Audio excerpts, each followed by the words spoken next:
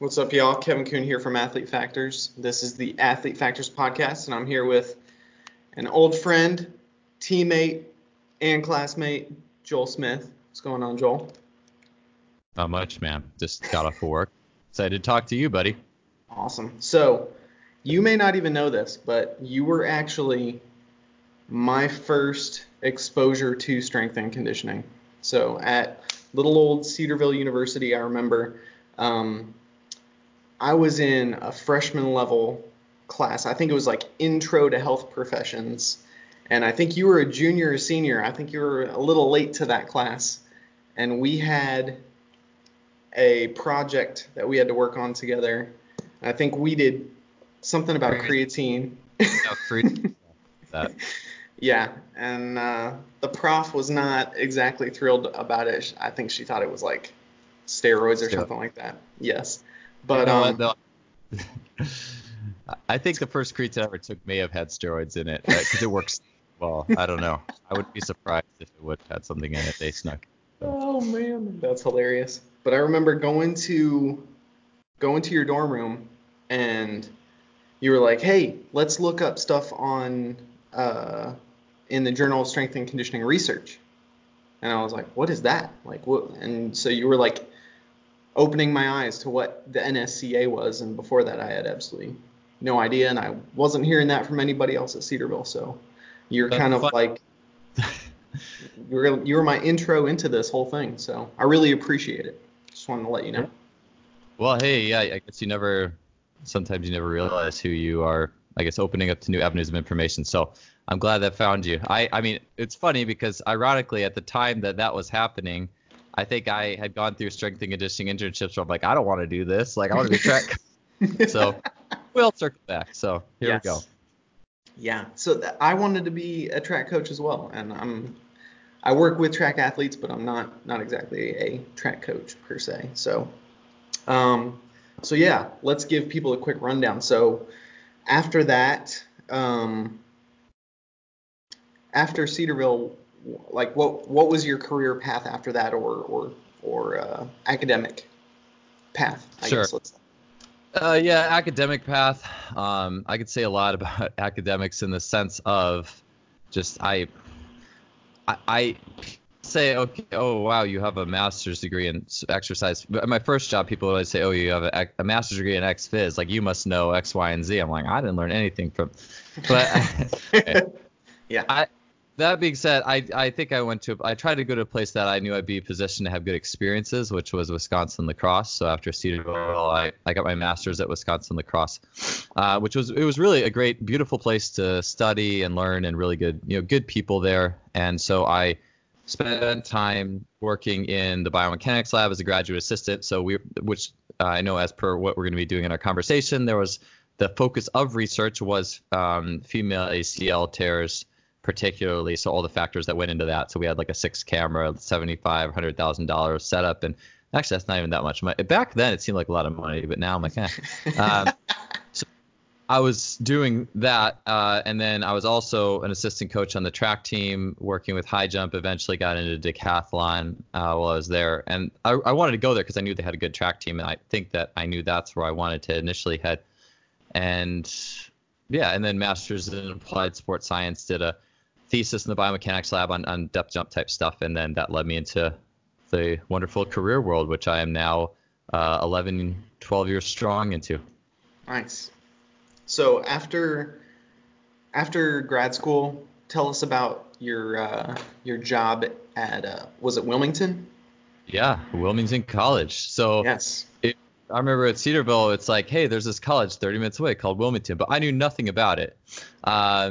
So I mean, we didn't even, I think we had one meet there my freshman year. And so it was really fortunate that I got that job because I felt like I was a little entitled in terms of, I'm like, okay, you get the bachelor's degree, you get the master's degree, you're going to get a job. And then I found out very quickly that was not the case. I would really put all my work in these cover letters and all this stuff, and really research these jobs and track jobs and stuff I thought I for sure would at least get an interview for, and got nothing. But eventually it worked out where I did eventually getting an assistant job at Wilmington College, initially as a track coach, and then eventually I was doing courses in their like sports science and health department, so teaching strength and conditioning and biomechanics, and Mhm. which that was really cool. Here I am like coaching track. I'm doing courses, and it was a very diverse job, and it was a good entry point for me because I was still at a point of extreme career immaturity, and it was a really good place to be mentored early on, get my feet wet, and start to really just understand a little bit more about everything, not just the human body, but everything. And so that was it, man. That was Wilmington College. I spent 4 years there.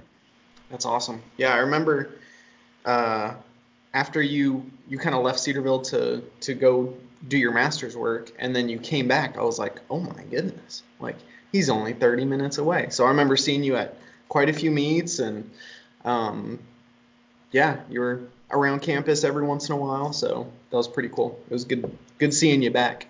Yeah, I haven't And been good. back, haven't been back since I left, but I was around. Yes. Yeah. Well, it was good for me personally to see like, oh, okay, like at that point, I was like, okay, I'm gonna have to blaze my own trail. There's nobody that I know of who's doing anything uh, to combine like the strength and conditioning side with the sport performance side, or like the actual athletic, whatever sport it may be, to try to combine all of these different aspects. And so it was really good for me to see somebody doing that, somebody that I knew. So that was pretty cool for me. Anyway, um, so somewhere in that time period, you started up your website. So tell us a little bit about Just Fly Sports and kind of how that got started, and that's really morphed into like a serious, uh, uh, what should I say? It's a It's thing. It's a it's thing. a huge den of knowledge, is what it is. Sure. Yeah. So that was, I feel like it's one of those things where I came from a household where it's like the mentality is you go to school, you go to college, you get a job, and you work at that job for X, Y, Z and get X paycheck. And I think I look at who I am really, I think I definitely have a heart of an entrepreneur. I just never, and I've always loved writing. Like I've been writing ever since I was 23, 24, grad school. I always felt like, well, I have all these ideas and thoughts on training. I realize, and I've talked to enough people where I realize I've had this just desire and passion and just turned over just pure training for so long. I mean, when I was 8, I was like reading kids magazines with some special guest person interview as an 800 runner, and she's like, you need to lift your knees higher, which actually that's kind of bull. But I was trying it on the playground and to try to run faster. Like when I was playing tag, like what 8-year-old does that? Okay. And Mhm. so that I've had these all the, and I feel like I've always had a good barometer with what's good training and not, and all these ideas. And so I feel like I wanted to start writing early, and so I've been doing that. And then it was about 3 years into Wilmington. It's just I felt like I just finally needed to put my money where my mouth was. I've always said, well, I'm going to turn this into a website. And I finally did. I partnered with Jake Clark, who's all the back end stuff on Just Fly Sports, who's a javelin thrower for me. And so that's everything you see today. And as soon as that happened, it was like someone lit a new fire in my butt. I was staying up. I was working on that from like 8 to midnight, 9 to midnight all the time. Got the energy. And I think the thing I was super excited about was this sense of, you work in Division III college athletics, and it's like, okay, I'm going to make this very little money to recruit my butt off, and that recruiting is the primary success driver. And then you also think in context of what are these athletes getting out of this? What's the graduation rate? Where are they ending up? Is this ethical? I feel ethical what I'm doing. And Yeah. so it was a really good fuel for me initially, and thankfully it's still going today. And hopefully it could say it's helped a lot of people. So. Well, I think right along the same lines of what you were saying about how like you're a writer. Like that was um, that was right around the same time where I kind of started a little blog. And uh, one time I was back home in Ohio and decided to stop in at an indoor meet at Cedarville, and I think you were there. And so maybe it was uh, it was like one of those things for Coach Scott's retirement, or one of his many retirements, because Sure. he made quite Yeah. a few comebacks. But Yeah. so we ran into each other there, and we were talking, a little shop, and you had mentioned maybe me doing a little bit of nutrition writing, because that was kind of at the time my focus. And so, like, I love writing as well. So that was huge for me to have a platform where I could put up some articles, and I've put up I think a decent amount on your Okay. website. So that's been great. I've really enjoyed writing for you. Citrulline Malate article, I think, is still top 5 or top 10 on the year and all top pages. Awesome. I'm glad to hear that. That's cool. I'll have to shoot you over my new book once it's done. It's all about calculating your calorie needs, and how calories are like your body's currency, and if you want to be able to pay for adaptation, or if you want to save up for something, like, it kind of all comes down to that. So yeah, I think you'd appreciate it. I think you'd get a kick out of it. So all that to say, so you're working at Wilmington. At what point did you kind of transition away from there and head to your current position? Tell us a little bit about that. Yeah, so strength and conditioning called me back. And now I was doing strength and conditioning. I mentioned I was teaching classes, so I was obviously, for the track coach, you are the high performance manager. You do the weights for your team. And I think that's probably the best situation for the most part, unless you just really don't care about weights, which, anyways, a little different topic. But I was doing the strength and conditioning for the basketball team, and I worked with a variety of other sports, and I was also coordinating the interns at Wilmington that wanted to, be strength coaches. So I was creating that curriculum. So I was still really involved in strength and conditioning, but I never had formal I mean, my intern, I did the worst, not the worst internship. It was fine. It was a good dude who ran it, but I did not do a good job in my Cedarville internship in trying to find something that was really specific. I did the small 6-week internships you had to do there. You had to do 2 little ones and 1 big one. Mm-hmm. My 2 little I spent time at Wright State, which actually really turned me off of strength conditioning. I'm like, what is this? It's just screaming and athletes and no thought process at all. And I was like, oh, if this is it, I don't really want to do this. And so anyways, needless to say, I had started Just Fly Sports. That caught some traction in the sense that one of the track coaches there was reading my articles, and the track team had been through strength coaches, kind of pop, pop. And it's a high turnover. Track and field strength and conditioning is almost always the bottom rung, because it's always the sport that most of the track coaches want to do their own program anyways, as they should. The best track coaches always have their own strength program because they understand how everything fits together, and it goes beyond just work on the track. And so I jumped at that because I'm thinking, okay, you know what? My dream was always to be a D1 assistant jumps coach. For a long time it was, until I started Just Fly Sports, I guess you could say. I realized you can kind of create your own adventure in life, I guess, and which is so freeing. And when do you just think, well, if I work really hard, maybe I'll be a D1 assistant, going from making nothing to making just next to nothing, depending on where you go.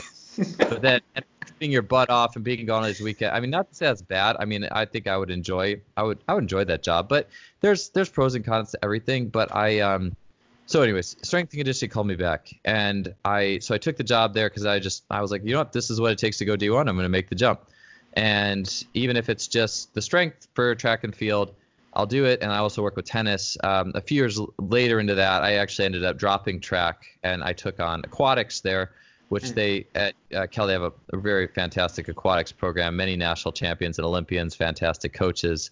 And so I'm working with aquatics and water polo now, and men's tennis still. Can we say the name of the school, or is that? Yeah, it's Cal, UC Berkeley. Yeah. UC Berkeley, yeah. It's a big deal, man. Yeah. Some smart people there, and some decent athletes too. Yeah, it's a great. It's a very different place than it's very different than some of my I guess previous employment, if you will. But it's you realize it's just good to have I feel like my experience has been diverse. So I appreciate all the people I've worked with and all the athletes and the diversity that it all brings forth. Awesome. So that kind of catches us up. So one of the posts that you put up on, I saw it on Instagram. It was probably maybe a month or two ago. Yeah. But I was like, all right, this is one of those unique and nuanced posts that somebody who's brand new to the industry or somebody who doesn't care about having an open mind and learning is going to see this and be like, they're just going to keep scrolling. They're not going to appreciate it. So I was like, the swipe generation, they did not correctly create attention. That one. Exactly. So as soon as I saw that, I was like, this is perfect. I got to get Joel on to really to dive a little bit deeper into this, just so I can. I think I know where he's going with these, but to make sure, let's bring him on. Let's talk about it. So, so you you titled that post 5 dogmatic coaching principles that still exist in strength and conditioning. So we'll just kind of jump through these one by one. So tell us a little bit about the idea of, here's the concept. It's still prevalent. You're right. You have to squat through your heels. So when is that appropriate? When is that not appropriate? Tell us your perspective on that. Yeah, man. All right. So yeah, that's. Excuse me. So it's funny you mentioned that post actually did decently, but I had a post today that is probably the worst performing post that I've ever had, because the first line of text, if I actually read the text, was basically, you got your athletes stronger and faster, but you still lost the game. Now what? Smith, Fergus Connolly, and Cameron Johnson. Basically, it's just like, here's how to look at everything: tactics, psychological, technical. I just think a lot of people don't want to hear that if your job is just to get athletes faster.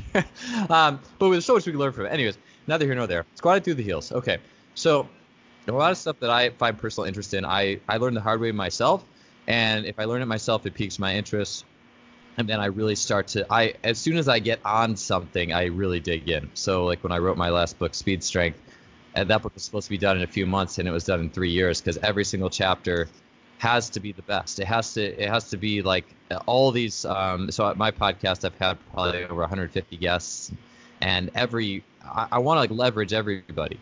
And so through the heels, the first, I used to coach it. So it's kind of like this at Cedarville, and this is the beauty of Cedarville right here, is you were coached, but you weren't hyper coached in the sense of like.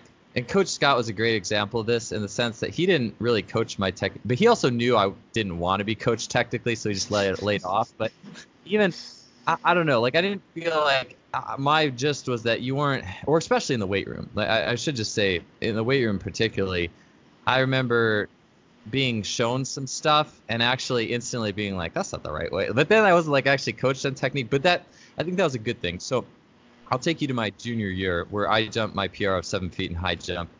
And this was, I made like insane. Maybe this was before you came then, because my senior year was a little bit of a rough one. There's a lot of lessons I learned there. But I realized my junior year, I just needed to start squatting more, because the year before I was obsessed with power cleans, and that was well and good. But then when your first meet, you go jump 6'1". When you've jumped 6'8" in high school, even though you maxed out your power clean, you realize something's wrong. And so I was just thinking about, Bootstrap talks a lot about ratios, clean to squat, all this stuff. And the weight room isn't that, and the weight room wasn't even the biggest part of my whole deal. There was a lot of other things that I improved and needed to improve. But I remember when I was squatting, it just felt good. And this is key, is this industry is so whole, like we don't rely on our intuition enough. Coaches don't do enough themselves. They don't get into enough movements. They don't feel enough movements. They don't challenge themselves to be taught by other people about movements. We just say, okay, this is what the NSCA says. I believe them. They're pretty good. And we'll just leave it at that. And so I remember, this is how I squatted, though, is this is what felt good to me, was basically fairly narrow stance, pressure on the balls of the feet, knees go fairly far forward, feel like there's a lot of tension, kind of through the quads a little bit, and keep a somewhat upright torso. That's just what felt good. But yet, 3 years later, when I'm doing the curriculum for Wilmington College, I'm going through the NSCA books. I'm trying to do my due diligence.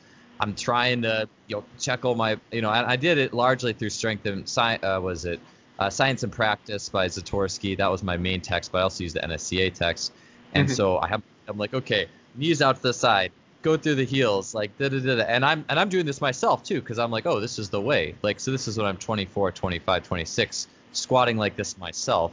And what I found just doing this myself, and I'll get to where I started to invoke some experts in my realm, was I got a lot stronger in the weight room, but I started to notice stride length was down. My high jump approach was 70 when I was jumping 7 feet, and now here it is at 67 when I'm coaching at Wilmington, stronger than I've ever been. Still training with athletes, still pretty good at a lot of stuff, but stride length is less. What's going on? And so and my triple jump was worse too, like lots of stuff like that. And so, and I can tell you why that made it worse in just a second. So get to Cal, start coaching there. Someone passes me an article written by Zig Ziglar, who was a host on my show. First person I've ever, someone on Facebook messaged me this. Hey, what do you think of this article? This guy's like, don't squat through your heels. When you squat through your heels, basically I think he said it like locks out your tibia or does a twisting your tibia that's bad. I don't think, and it's going to hurt your knees. And I didn't at the time really think it was going to hurt your knees. I just was like, oh, whatever. But one thing he said that really got me and struck me, and Zig's a very intelligent individual, and his thoughts have helped me a lot, was we aren't made to operate on a peg leg. And as soon as you squat through the heel, you are basically neurologically sending the signal to your body in a jump-related motion that you're not going to push through the forefoot, or aka you're not going to pronate, because you have to get to the forefoot to pronate.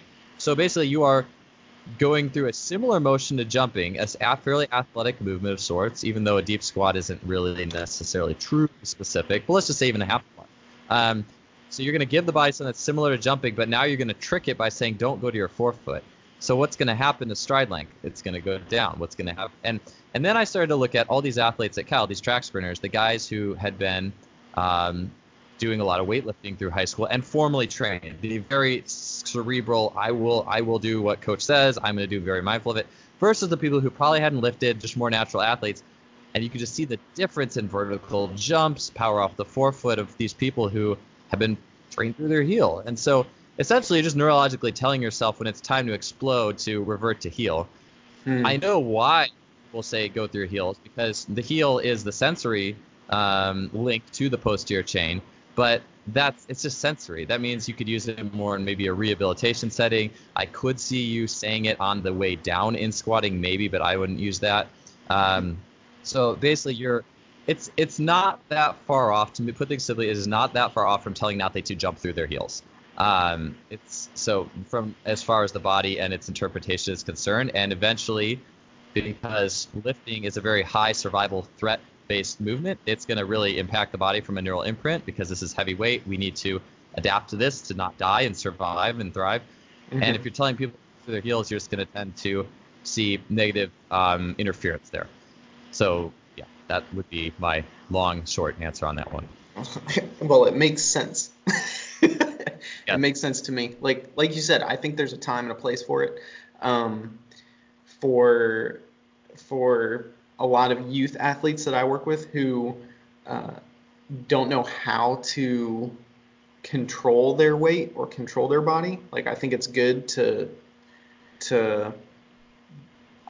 cue in different ways, to maybe say like, hey, try shifting your hips back, try getting an even placement of weight on your heels sometimes, right? So I think there's a time and a place, but like you said, if you want somebody to be able to jump as high as possible and they're putting all their weight through their heels, then they're not going to be able to jump as high as potentially they could, right? So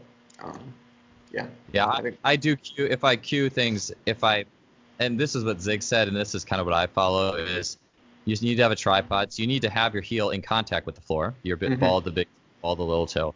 But then I just let athletes just go on their own from there. And unless I see something that's I would consider extremely wrong, I tend not to say anything and try to let them self-organize. And if their heel's coming up, I'll usually just put a block under a little like wedge under their heel, rather than trying to force them into that at that point. That's just how I tend to roll with it.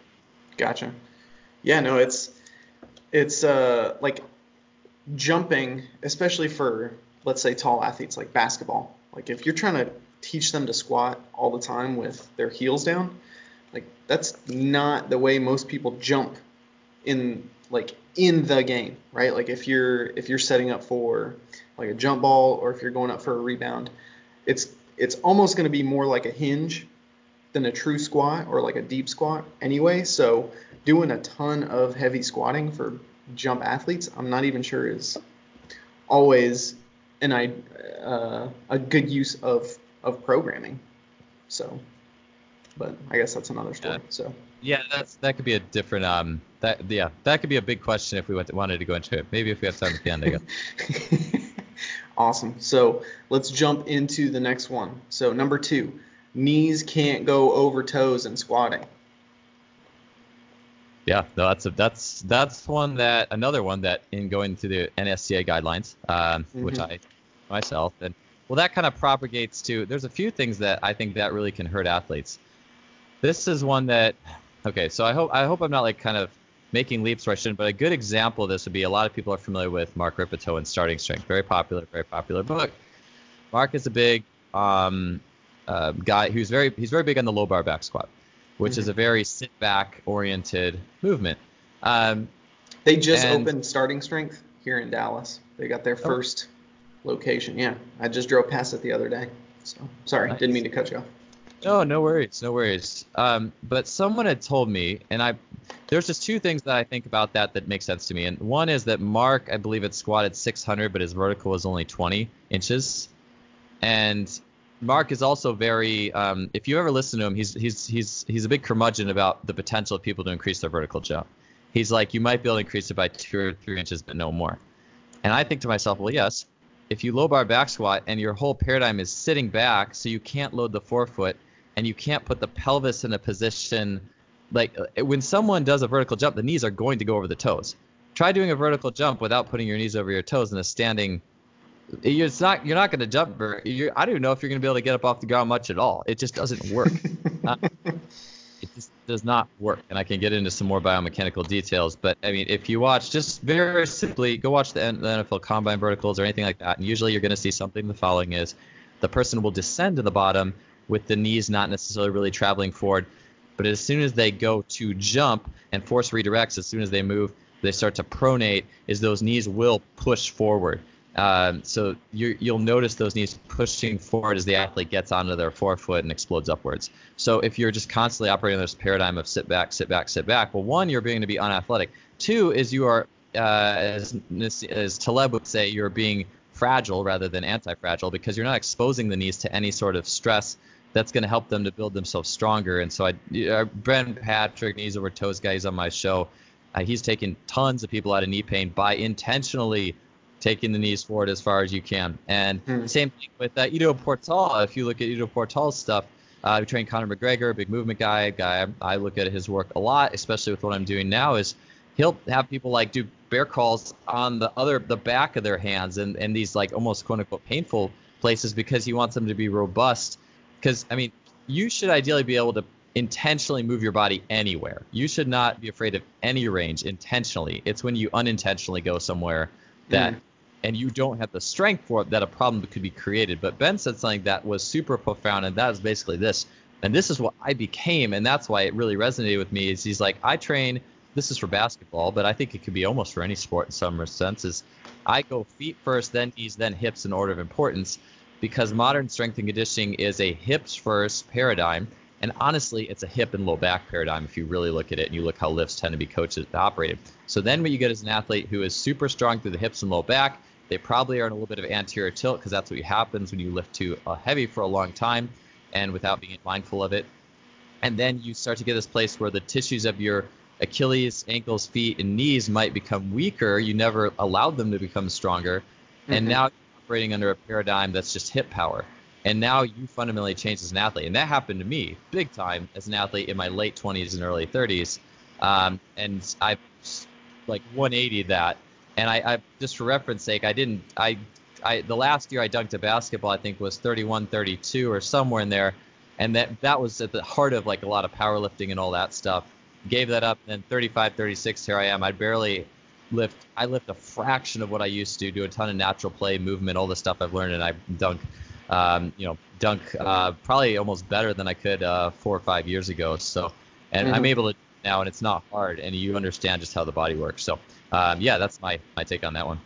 Yeah, I think when you're not spending a lot of time focusing on the feet, like the way kind of I explain it to clients is that your feet are communicating with the ground, right? So if you're not starting with the feet first, then it's going to be really difficult for your body to have a conversation with the ground. And athletics really comes down to like ground contact time, ground contact force, and yeah, if you can't have that conversation because your feet don't know the language, then tough. So, and I think a huge part of that is, I just thought of like the moment that I understood when the knees should go over the toes, because like I was drinking the Kool-Aid early on, like, okay, like squatting, knees can't go over toes. Like I'm like a few of my professors were contributors to the NSCA book, so I was like, oh, okay, these guys know. So in class, I'm like learning this, and I'm like, this is while I'm at Baylor, and I'm like, okay, like all right. And then watching someone do a standing long jump, like you said, as soon as they start moving forward, those knees are going way over the toes. And I'm like, okay, well, if it doesn't make sense to squat with knees over the toes, then why are we using the standing broad jump or the standing long jump as a tool?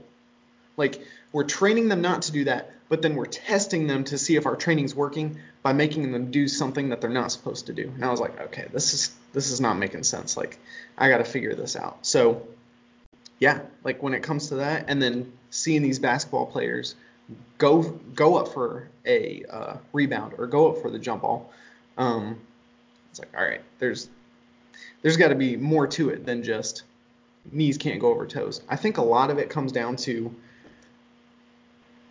those who are writing the texts came from like powerlifting only background. Like maybe they played a little bit of high school sports, probably didn't play in college, and then continued to lift. All they were doing was powerlifting, right? Maybe not even any Olympic lifting. And so, yeah, I think the idea was, like, I forgot who said it, but this is one of the things that I heard early on in my strength and conditioning career, and that was be on your heels in the weight room and on your toes in the sport, whatever you're playing. And I was like, okay, but why are we yeah, like why are we differentiating? Like if the goal is to get as much as possible out of the weight room so that it's beneficial for the sport, then why are we like the feet? In other words, the feet don't matter that much. So you can do one thing over here and another thing over here, and that's fine. And I was like, I don't know about that. I just don't know about it. So that's another one, man. Like it's still super prevalent, and yeah, like looking at material that they're even currently using for a lot of different certifications, like entry-level certifications, it's still like when lunging, squatting, whatever the case may be, do not let the knees track over the toes. It's like, well, why not? Like, why not? And like you said, if it's helping people get out of pain, like we really need to reevaluate that as an industry in general. But we'll see if that happens anytime soon. Yeah, I think it's actually turning from my circles. I feel like it's turning fairly fast. I mean, Oh, of that's course, good. maybe I'm out of touch with a lot of. I mean, I don't know. I just know who I follow, and who tags me in what, and who I see people, catching on to Ben Patrick stuff. And I think even in my own colleagues, it seems to be pretty well accepted. So I feel like it's getting there. I'm sure it will continue to proliferate. Yeah, no, every once in a while I'll see posts by like Brett Contreras or other big names in the industry talking about how like no, like you if you're gonna deep squat, if you're going to do it, then your knees have to go over your toes. Like so There's still the whole thing about, weight in the heels, but at least we're making some progress on knees over the toes. So It's getting there. It's all getting there. It takes time, man. It takes time. So number 3, knees coming inwards in jumps is bad and must always be corrected. So before we jump into that, I had Ambrose Coleman on a couple weeks ago just to hear his perspective on that idea. A lot of what he does is like rehab for ACL injuries, and most of those, if not all of those injuries, occur from excessive knee valgus, where the knees are coming way in, the arches are collapsing, the ankles are collapsing, there's this medial knee deviation, and at some point, boom, the ACL is just like, hey, I'm checking out, we're done here. So I had him on to kind of have his perspective, but from a performance standpoint, I want to hear your perspective on this as well. So hit it. Yeah, for sure. So this is a big one. Like I told you before we started recording, this has been a personal interest of mine. I'm writing a 2-part article series on it. The first one, which was some basic concepts, and the second is I'm basically collecting, I'm mining data from all my field of experts to make sure that I'm putting out as good of information as I can. There always exists the mentality of, oh, what we're doing is broken. Well, let's go all the way the other way. The pendulum or the bandwidth is always somewhere in the middle. I will say this first is in working for this second article. So Tim Hewitt's a big name in the whole ACL deal, and he was the first person when I was in grad school at La Crosse. He gave us a presentation on his program, which was basically, oh, look at this girl's knees clacking together when she's shooting a free throw. And of course, if your knees are click-clacky, getting bruises, that's probably not a good thing. Okay, like there's a bandwidth. Okay. But then his solution is, well, everyone's just going to jump with no medial travel at all, which then I'll get to that in a minute, of the negativity of that, because it ties into the biomechanics of the body. And I'm a big let's start with biomechanics, and let's start with the innate function. I mentioned Tim Hewitt because he had research, and I said I was in the biomechanics lab where we did a lot of this work. I wish I had the reference right now, but sorry, I'm getting ahead of myself. I was going to include it in my second article, which was basically a counterpoint suggesting that something that Tim Hewitt put out, where this valgus is a contributor, there is research in scholastic workout that would suggest that it is not significant. I'll explain why here as I get through this answer. I think that it's very easy to be reductionist in this field, to say X equals Z. I don't think the body is that simple. I don't think it's just, oh, your knee. And by the way, too, I also think this is just my definitions and some definitions of my colleagues is not. I think it's easy to paint everything as knee valgus when there's knees in or there's a valgus moment. So let me start there. Knees in, which this is the good, natural, and normal function that everybody does who is any halfway decent athlete.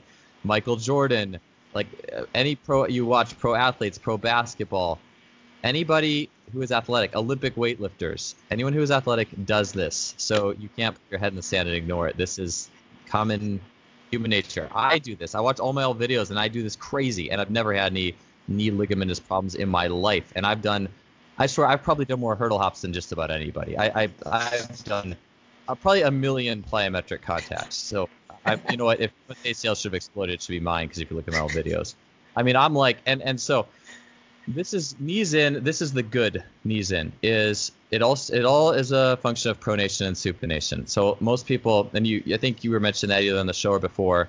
So pronation is vilified. Pronation is essential. You have to pronate to supinate. It's this infinity of elastic energy return. Mm-hmm. The thing is it becomes a problem when you're overpronating, when you are stuck, when you aren't getting out of that pronation properly. Mm-hmm. Okay, so that becomes a problem. But that does take a little skin in the game to fully understand. You have to watch athletes. You have to observe them. You have to say, okay, look, here's your, and it's all about timing. And my mentor, Darian Barr, he's right on the money. We as a community want simple cause and effect exercises. This is wrong. Here's an extra. Your knee is going in. Here's some clamshells to fix it. We want that stuff because it's easy. It's like super easy.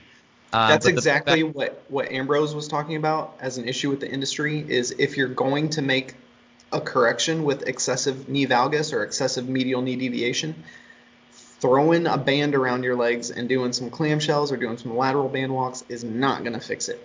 That is like it's the biggest cop out. Like, oh, we just need to do this. Like, no, that doesn't take care of it. So sorry, just wanted to say, like, there's probably a whole lot more overlap in what you guys actually believe, because he totally agrees, and I don't want to defend his position, unfortunately, right here. Like, that's Sure. we'd have to get all of us on, which would be awesome, I'm sure. So, but essentially what he was saying is, like, if he could grade it like a 1 through 5, like, I think he said, like, if you're a 4 or a 5 on that 1 to 5 of excessive pronation, like if you're 1, 2, 3, like, that's normal, that's ideal, that's how the body moves. Like, we talk about hinge joints being like flexion and extension based. Like, you have to have both. Well, when it comes to like the arch of the foot, the ankle, the knee, like there's 3-dimensional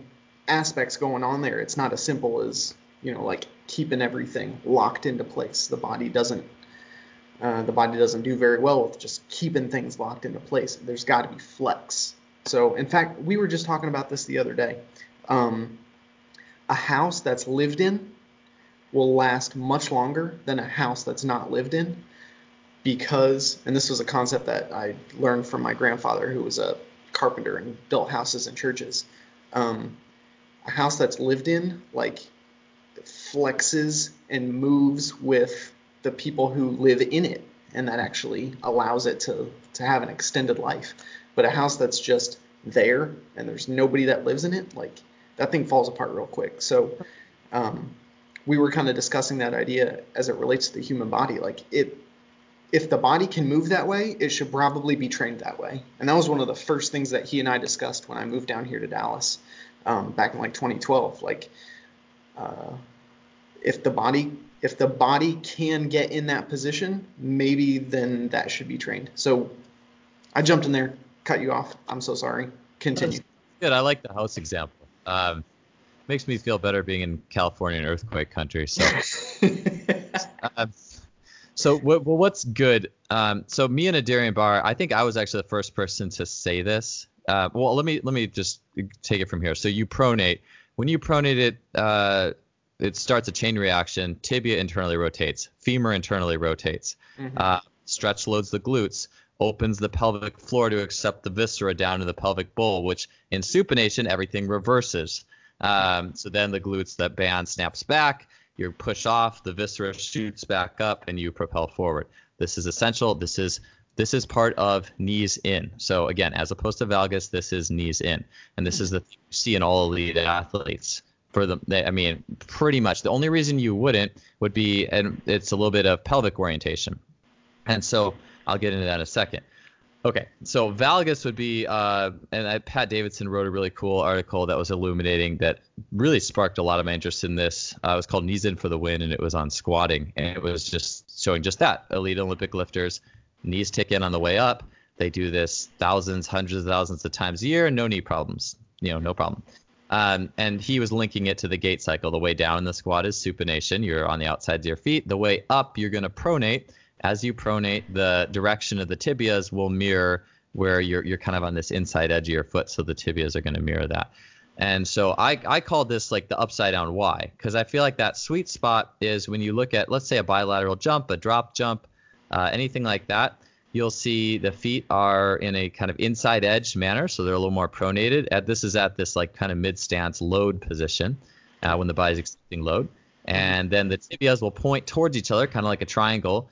And then you will have the femurs facing up, fairly perpendicular. And that's why I get the Y, because if you go too far, it's not really as much of a Y anymore. And that's where that you're developing that eye to say, okay, maybe this is a problem.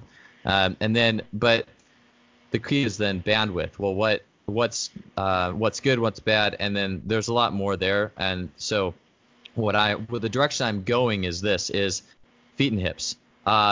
If your pelvis is an anterior tilt, and you're not reciprocal, meaning you can't go back and forth, and actually we have video, so you can see my hands. Yes, it's a pelvis, and it's going back and forth. Mm-hmm. If you're stuck there, and you're not reciprocal, then you're in a very interior. When you have people in anterior tilt, they have a lot of IR, a lot of internal rotation, and not as much external rotation. So, and they also tend to get slammed forward very quickly into that internal rotation, full range, forward motion, and by tipping that pelvis back, not even messing with anything else, you can tend to see some change there. Versus someone who's posteriorly tilted, their knees are going to be out more. They're going to have trouble getting in internal rotation, and so they have kind of the opposite problem. And then you can also look at pronate properly, supinate properly, all that kind of thing. So I do think it's a bandwidth. I would say, like, if I watch athletes, to me it's 9 to 15 times out of 10, or maybe 15 to 1, it's fine when you see it show up in athletics. But yet we coach it out of the other 14, which reduces performance, and the chance are the athlete's just going to forget it when they go compete anyways. Their body's going to do what it needs to get the rebound and make the block and everything else that goes with that. So I think it's just very bandwidth specific, but don't coach it out of the 14 to help, to maybe help the one person that it was potentially going to help. And that's assuming your intervention is correct as it is. Again, not just saying clamshells and not just saying, oh, just don't let your knees go that way. Oh, that's terrible. Like, no, the body's meant to move like that. So we just have to know when it's too much and when we're stuck and we can't get out of it. Gotcha. Yeah, no, that's kind of my perspective. Like, if you think this is a black and white issue, then you're probably going to do more harm than good.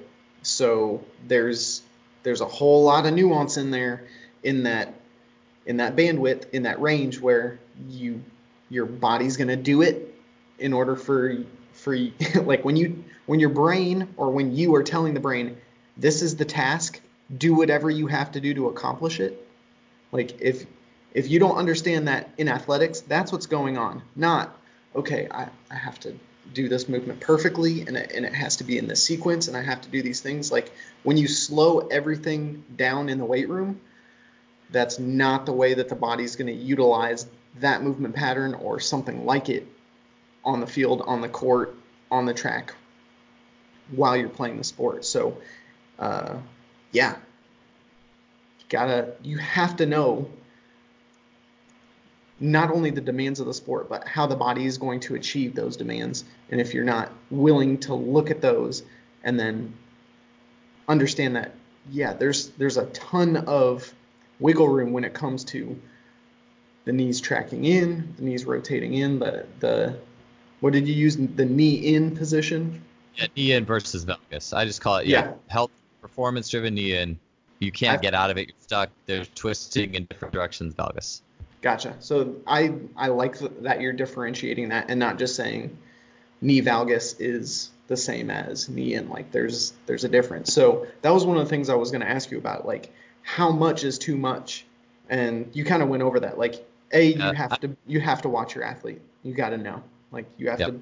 Pain too is the big highlight. I think it takes a lot, to the point where I would say, if it couldn't be easily corrected by a pelvic position or something like that, to just put it in an athlete's head. I'm just so mindful to put it in an athlete's head that they are broken. You know what I'm saying? Like, if you haven't been hurt yet and you don't have pain, and I don't know, maybe it looks like you're a little too far, I don't want to be like, oh, like, wave my finger. Like, we do that way too much in this industry. And we are constantly being proved wrong as we evolve forward in this industry by this magnificent thing we have called the human body, that, the subconscious mind. It's like, have you ever seen those pictures? Like, this whole screen is the subconscious and this little pinhead is the conscious, that we're able to, the body's always doing the best it can. And so my paradigm is, generally speaking, if I don't know it like the back of my hand, like, I am 100% sure my intuition is just dialed in that, yes, we need to change this or you will get hurt. And I know coaches like that, like Mike Guadango, who have found the show, is like, he's like, I know when an athlete's going to tear their ACL. And his stuff is more, he talks about, actually, there's, ironically, you said squat on the heels, running just warm the balls. He's like, that's what kills him about football. All the football players are taught to do everything on the balls of their feet, and then that screws them up, and then they tear their ACL. So it's like, wow. I just thought it was kind of funny that's what your professor would teach you, is to do basically everything wrong.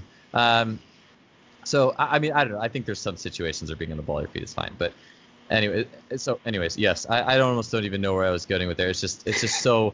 I was just saying, like, I am just so careful before I call in a correction or tell an athlete that something on them is broken or wrong. I mean, we want healthy, robust athletes, and for I mean, I do have some success to my name. Like our men's tennis team last year, I think we went the whole season pretty much without losing a player to playing time, Wow. which for tennis is big. Like, I mean, I think I've evolved my program to where we're doing some really good things, and so it's just, yeah, I just, you have to be careful when you tell an athlete there's something wrong with them.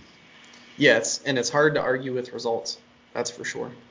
Yeah. Well, it's just one season, but if I have to again, then I'll get back to you. So Consistency is key, as they say. yeah, So, getting there. alrighty. So that was awesome. I'm so glad that we were able to have that specific topic addressed. So, number 4, brace the core on everything. So Yeah, this I should. Okay, sorry. Go ahead. I'm Oh, so I was excited just to gonna jump. say, this is one of those things that's like, I catch myself doing quite a bit. Like, and early on, it was always like engage the core, engage the core. Like that was one of my biggest cues.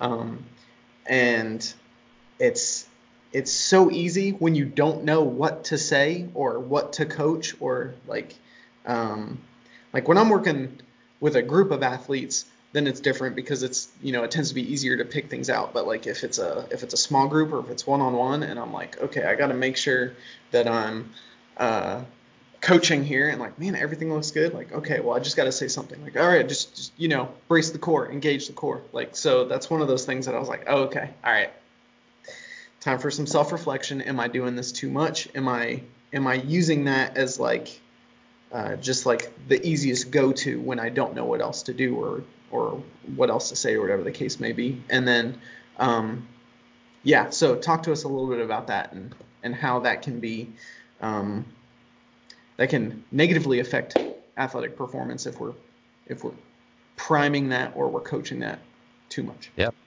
Yeah, man. So I was on a somewhat similar path to you in the sense of, I know for my slow movements, I used to coach that stuff. I don't know if you know, like, do you know the RKC plank where it's like turn everything on? You know what I'm talking about? Yep. And I remember seeing that like, I don't know, 8 years ago or something, 9 years ago when it came out. I was like, whoa, this is awesome. You can get such huge muscle activation through your whole body. Fantastic. Great. Okay, so then I read an article not too long after that, and this is always in my memory banks, it was talking about just because you turn a muscle on in a plank does not mean that it's going to stay that way at all when you're moving. So you need to train reflexive strength. And I had a hard time with that article because I didn't know what reflexive strength was. So it made my fear bias turned on, my fear of the unknown bias turned on, and I just kind of tuned it out. I wasn't like coaching my athletes to brace their core on much of anything, just like a plank or a position really, if it was anything. And I don't think that's not going to like hurt you if you do that. I don't. Not for a sagittal plane motion. I don't think that's a bad thing by any means, but I don't coach that. Everything I coach is reflexive now, and I'll get into that in a second. The first person to really get me like, yeah, bracing the core is dumb, like just light bulb moment, was Cal Dietz. Said, okay, brace your core and try to run a 40 as fast as you can. How fast are you going to? You're going to be terrible. You're going to be Yeah. bound up. You're going to be really slow.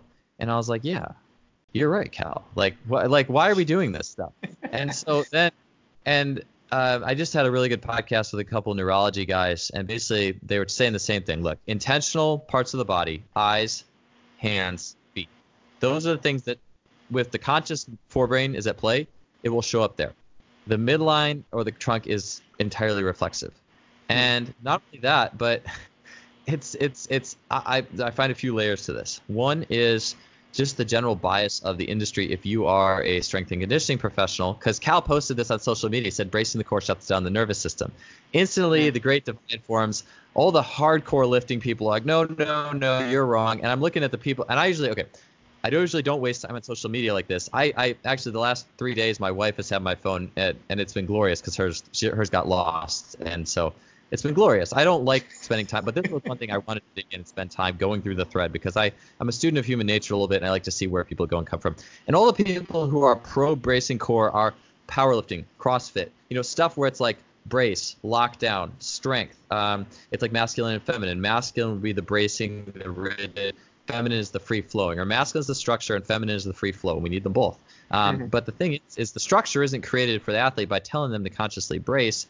It should be created through just moving. Like what? I don't know. How did Mickey Mantle hit a 700-foot home run in 1945? Wasn't bracing. no one told him to brace his core. No, actually, Yeah. he was like, that guy like had a job as a miner, like smashing rocks repeatedly. So Wow. that, and I don't think anyone told him to brace his core while he was doing that.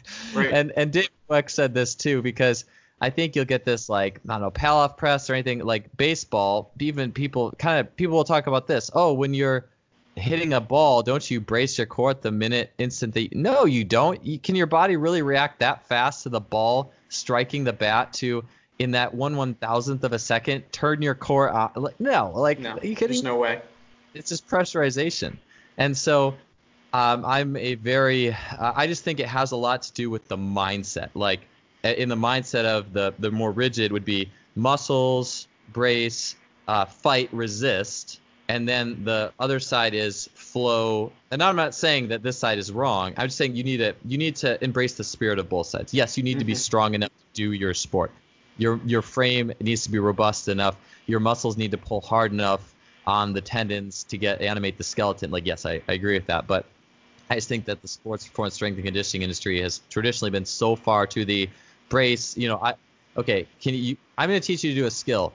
Brace. Like how many versus the sensory system and getting the body to sense and move into spaces and letting the subconscious organize it all. So I just think it's archaic, and I think it's going to go out of style real quick, and it already is. So that's just my two cents. As this industry evolves, and like if all those people who were commenting negatively on Cal's thread, like all the powerlifting, CrossFit people, were actually playing sports all the time and seeing how far they hit the ball and thinking about what they were doing, they would be out of that camp because it just doesn't work in practice, Yeah, like that's one of those things that like as a former distance runner, like the majority of training that non-running training occurs in endurance athletics is primarily core training, which who can define that? But it's like you've got to do planks, right? And if you're going to do planks, you got to brace. But no one's bracing when they're running an 8K. No one's bracing when they're running a mile. No one's bracing so that whole idea of it's super funny. Like nobody's bracing when they do 40s. What's really interesting though is if you've done very, very little strength training or any sort of conditioning, and then all of a sudden you start doing a lot of sprinting, even if it's short sprints, 10s, 20s, 30s, 40s, the next day you're going to feel your core. So something was happening there and you weren't bracing. So explain that one, right? Like all these people who are like, no, everything's got to be braced. It's like, but the body, you can't think about doing that while you're doing an athletic movement. And if you do, like you said, your performance is going to go down. Like the body can't function that way. It's not designed to do that. You're not supposed to have to think about that while you're doing things. So yeah, it's another good one, man. So last but not least, the best way to activate muscles is concentric shortening and squeezing. This is another big one because activation is such a huge buzzword right now, and it's been that way for a long time. But how do you know that you're prepping muscles for the workout? Like during the warm up, are you doing the right things? You've got to activate, you've got to shorten, you've got to squeeze, you've got to turn all these muscles on in this concentric way before you do this eccentric exercise or this exercise where you're doing all the different types of muscle contraction. So what's the deal there? Yeah, so it's funny. I don't think I was ever exposed to. I mean, I probably was doing it on some degree. I never really called it activation. I don't think I called it. Maybe I did. But the more exposed to mainline strength and conditioning I got, the more I was brought to terms with this thing called activating muscles and all this stuff. But it never helped my performance one bit. Like and it could just be summed up this way. Okay. So Gary Ward, who's been on my show, and we talked about pronation. He has a book called What the Foot, and I think he talks and explains this beautifully, is the sense that there is like levels of isometric pulses that happen in movement, just pop pop pop, like iso pulses. But in just in the context, let's just say pronation. So in pronation happens. We have the internal rotation of the tibia, femur. That stretch loads the glutes, and it's that stretch that allows the glutes to contract. And so by saying, oh, you have sleepy glutes, your glutes don't work, do some hip thrusts, do some clamshells, do some this, that. I'm not nothing. I think Brett Contreras definitely gifted the world with hip thrusts. I have nothing wrong with them. I've used them with track sprinters. I think they are good. But I think that it's good if you pronate and your glutes work in an average normal working stride. And then it can enhance that effect. I think if this is in terms of just performance, human function and performance, is essentially a muscle needs to go to a stretch before it can shorten. And so by just making everything pure concentric, we're not really working with the way the body operates, which it's stretch ranges and stretch loads. And so there's a book that was really, really good. Probably the best running book I've ever read, to be completely honest. Absolutely. It was the best in terms of running biomechanics. And it's called Even With Your Shoes On by Helen Hall. Helen is a student of Gary Ward's, and she has a lot of really cool little acronyms. She's very creative. And she has something called Wujwum, or WUJWUM. And I was like, what's a Wujwum? Well, it's wake up joints to wake up muscles. So the idea that moving your joints move to wake up the muscle. Like Ido Portal, says, just move. It's not. And this is a thing where we think we're smarter than the body by saying, you know what, body, you're dumb that you, hey, body that is so awesomely designed and our best supercomputers won't be able to match your intelligence until 2050. Oh, but you're dumb because you can't turn on your glute. Well, let me give you this concentric shortening exercise to turn it on for you. No, we need to give the body what it needs to naturally allow the muscles to engage, which is the stretching and the shortening.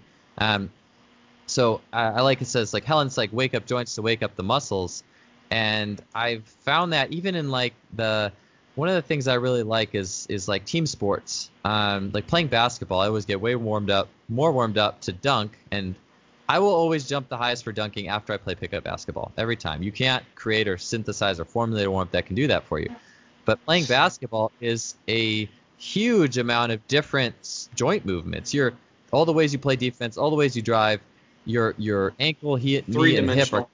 Yes, three-dimensional. It's an ultimate three-dimensional move your joints warm up, and that's also what allows the brain to feel safe, because you're like re-engaging the sensory map of the body, and the brain is like, okay, I feel safe doing this. I feel safe wiring more power because I'm resensing this little subtle position in space.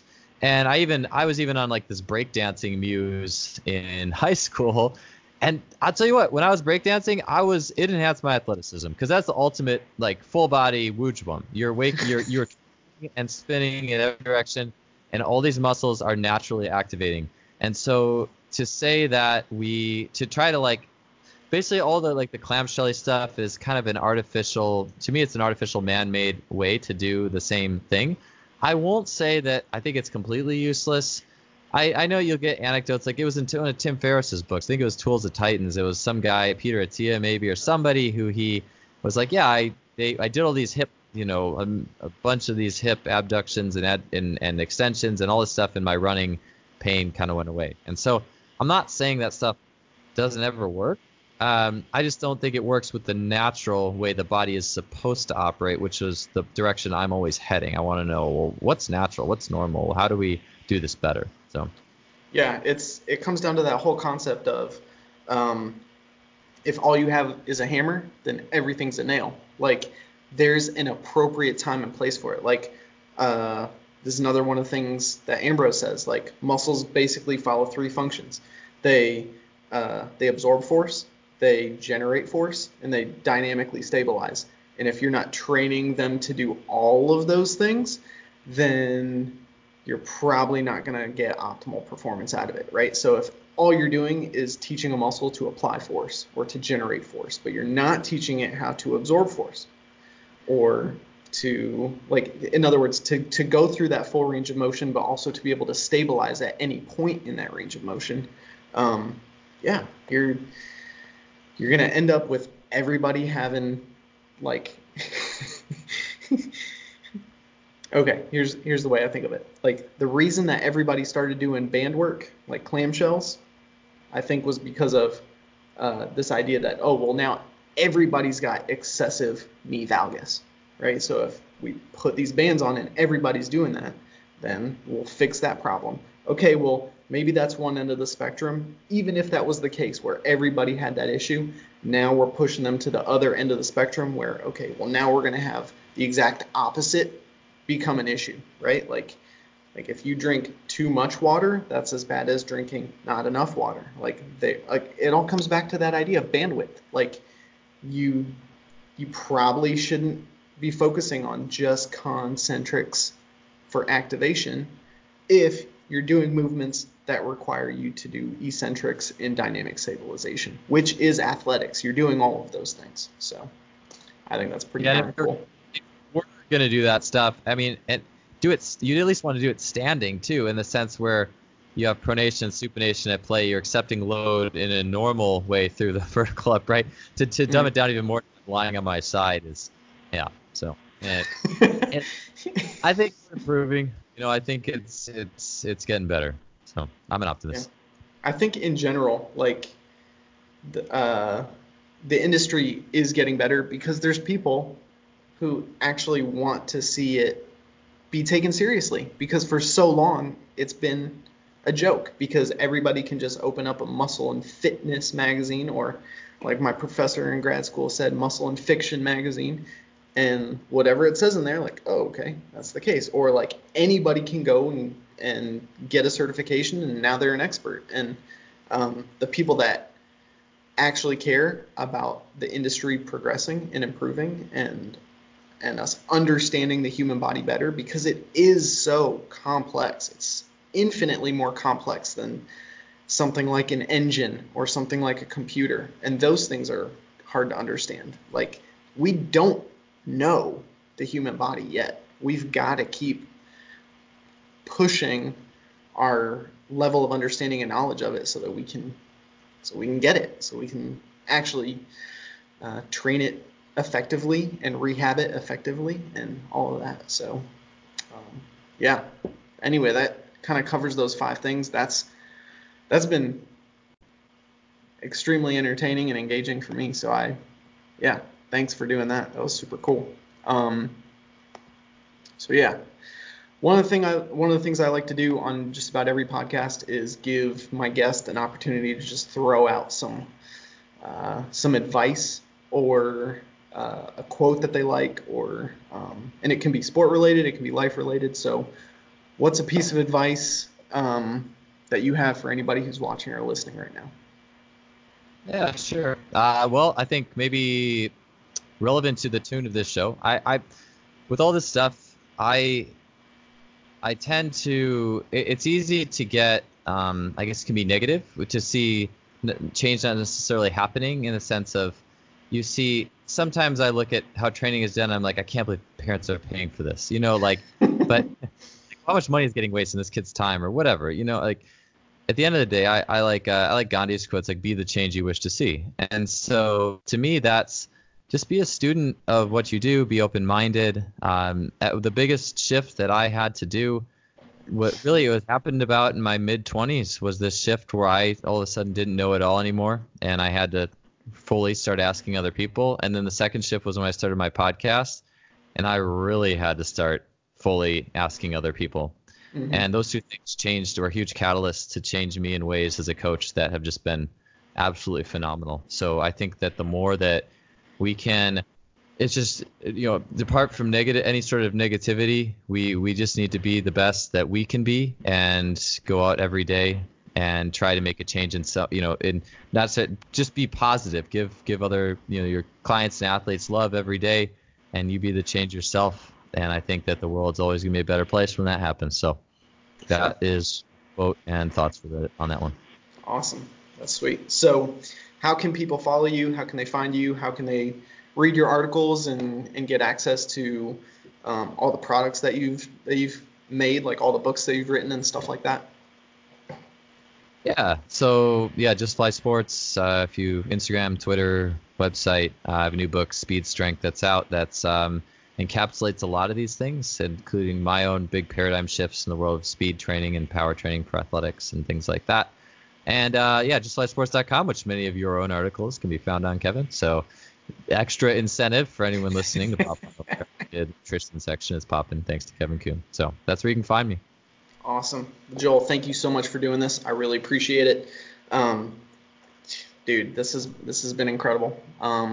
So again, thank you so much.